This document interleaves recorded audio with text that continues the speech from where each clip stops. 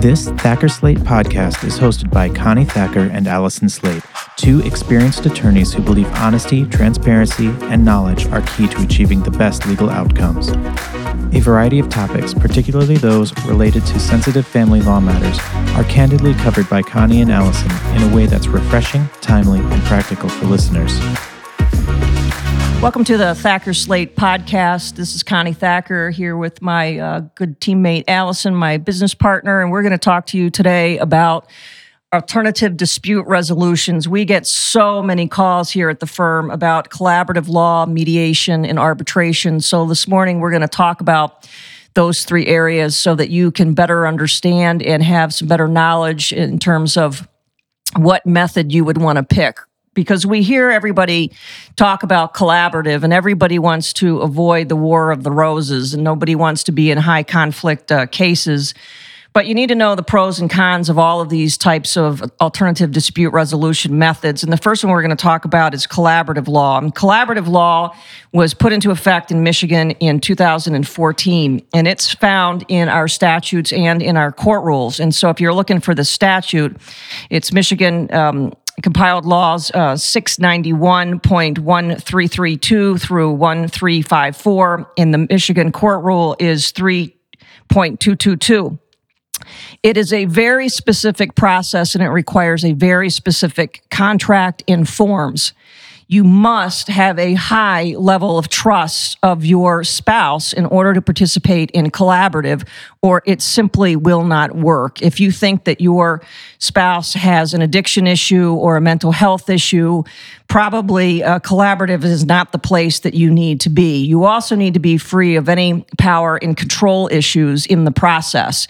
You have to feel equal enough to be able to talk through the issues that you have, including your kids and your finances. And frankly, a lot of people want to do collaborative law, but they're getting divorced for a particular reason, and that usually has to do with some sort of trust issue. And collaborative really means that you have to trust each other to get through the amicable divorce. You both must agree to collaborative law. The court cannot order you into a collaborative process. The downside with collaborative law is if you do not get it resolved through the collaborative process, you must get a new lawyer. So you're going to do it twice. So before you do it twice, you need to make sure that this is the process that you want to use. This process also involves financial coaches, mental health coaches, and various signed agreements throughout the process are needed. It is a very good process if you have someone who's your spouse that you can get along with and you're agreeing with and you can work through it. But if not, another modality that you can use is mediation, and Allison's going to talk to us a little bit about mediation. Yeah, just commenting briefly on the collaborative process, it's not something that I would recommend for probably 98% of our cases, just because of the formalities that are required and the issues with having to retain different counsel if it doesn't work out. I'm much more likely if a client calls me to recommend pre-filing mediation or even post-filing mediation. Every case in Michigan has to go through mediation at some point unless you walk into filing for divorce and you already have an agreement. Pre-filing mediation, I often recommend instead of collaborative simply because there's less formality to it and you can maintain the same lawyer throughout the process, but it's a lot of the same process. You can sit down with your spouse and both of your attorneys, try to work on your agreement before anyone files. I find that if both people are on the same page and the other person knows when the other person's going to be filed and there's a plan for how the service is going to happen with the complaint for divorce, it's less likely to escalate in terms of anxieties and other things that with the parties that can happen. So pre-filing mediation is an option. You can sit down with your spouse. You can start to talk about how you're going to divide things up, what's going to happen with the kids, how are you going to tell the kids, and kind of look at what this divorce process is going to mean for the two of you.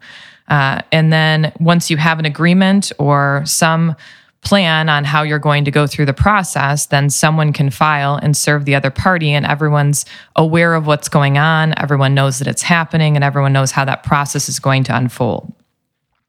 Every case does go into mediation. There's a court rule for that as well. It's MCR 3.216 if you'd like to Google something today.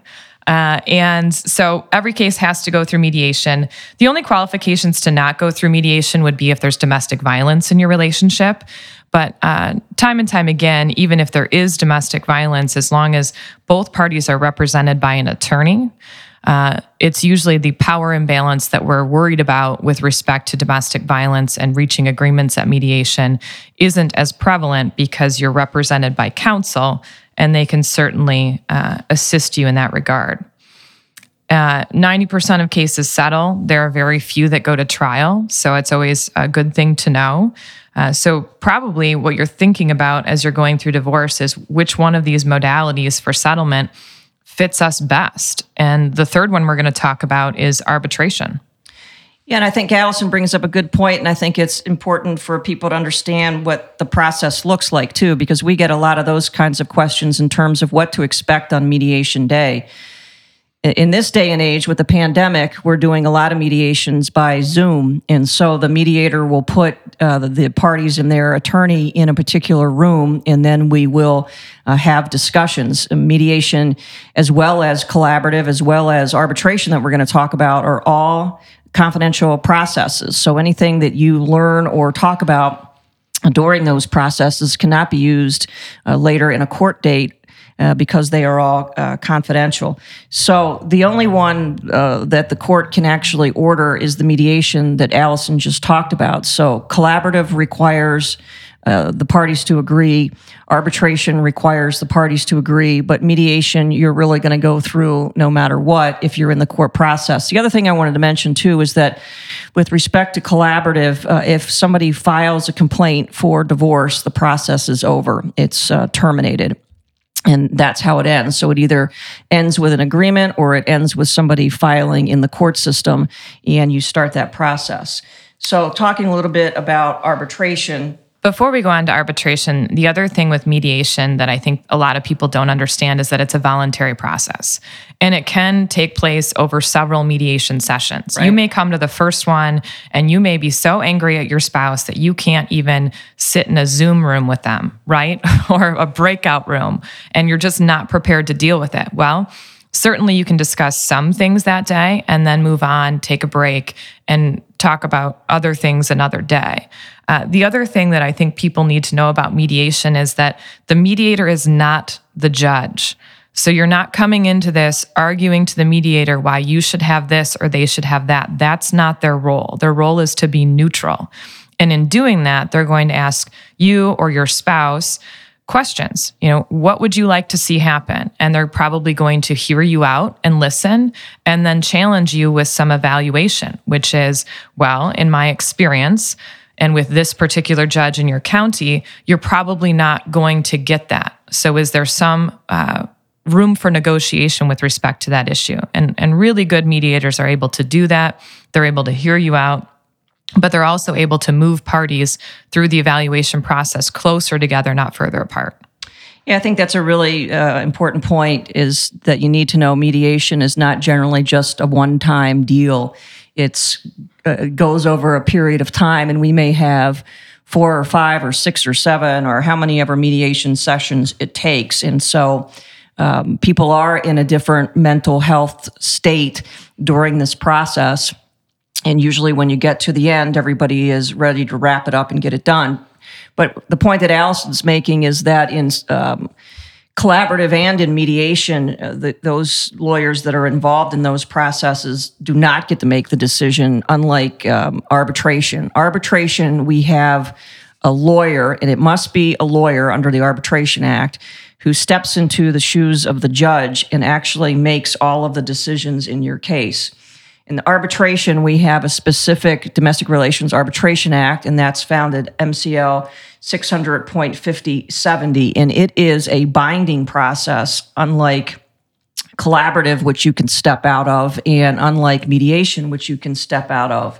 You can avoid the courthouse completely, other than just filing the complaint for divorce and walking through the documents. It is a very private way to go. And even if we have to have recordings because of child support or custody or parenting time, those transcripts are private, and you pretty much stay away from the judge assigned to your case completely. You must have a lawyer that has 5 years of experience in order to do arbitration. And then we also have 2 court rules that are applicable to arbitration, and that's 2.410 and 3.602. If you feel like Googling those and reading something at night when you're trying to fall asleep, those will put you to sleep for sure. Yeah. But those control as well as the statute, and certain recordings, as I indicated, are required in that, but it's very private. And sometimes the arbitrators, in terms of process, you might be in the same room with your spouse. In all likelihood, you may not be, because caucusing, meaning moving in and out of each room, is allowed under the statute. We all don't have to be together. But the important drawback to arbitration that people need to be aware of is this is final. Right. There is no appeal. Right. So people know that we've got the Michigan Court of Appeals, we've got the Supreme Court. So if you're unhappy with what a circuit court judge does in your case, you can take it up to these higher courts in order to get relief.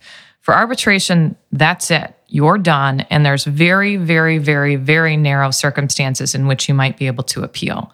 And most often those won't apply to your case. So you have to be sure, you have to be invested in the process, and you have to select an arbitrator who knows what they're doing, because we've had that problem in cases in the past as well, when people try to dabble into domestic relations arbitration, which is different than other arbitration in other cases. Yeah, Allison makes a good point, because there's another arbitration act that applies to civil arbitration, and the Domestic Relations Arbitration Act is completely different, and so you need to be cognizant of that. The other thing, too, that we've seen on complicated cases is where you have 3 arbitrators, and that way they get to make the decision, and you have a tiebreaker on where they're going to be on these types of cases. But I hope that gives you a little bit of clarity on the 3 processes that you can have. And here at Thacker Slate, we are trained and certified in all of them. We have designations for and are able to act as collaborative lawyers. We are certified mediators and certified by the American Academy of Matrimonial Lawyers for arbitration. So if you have any other questions or need any other information, feel free to give us a call, and we'd be happy to chat with you.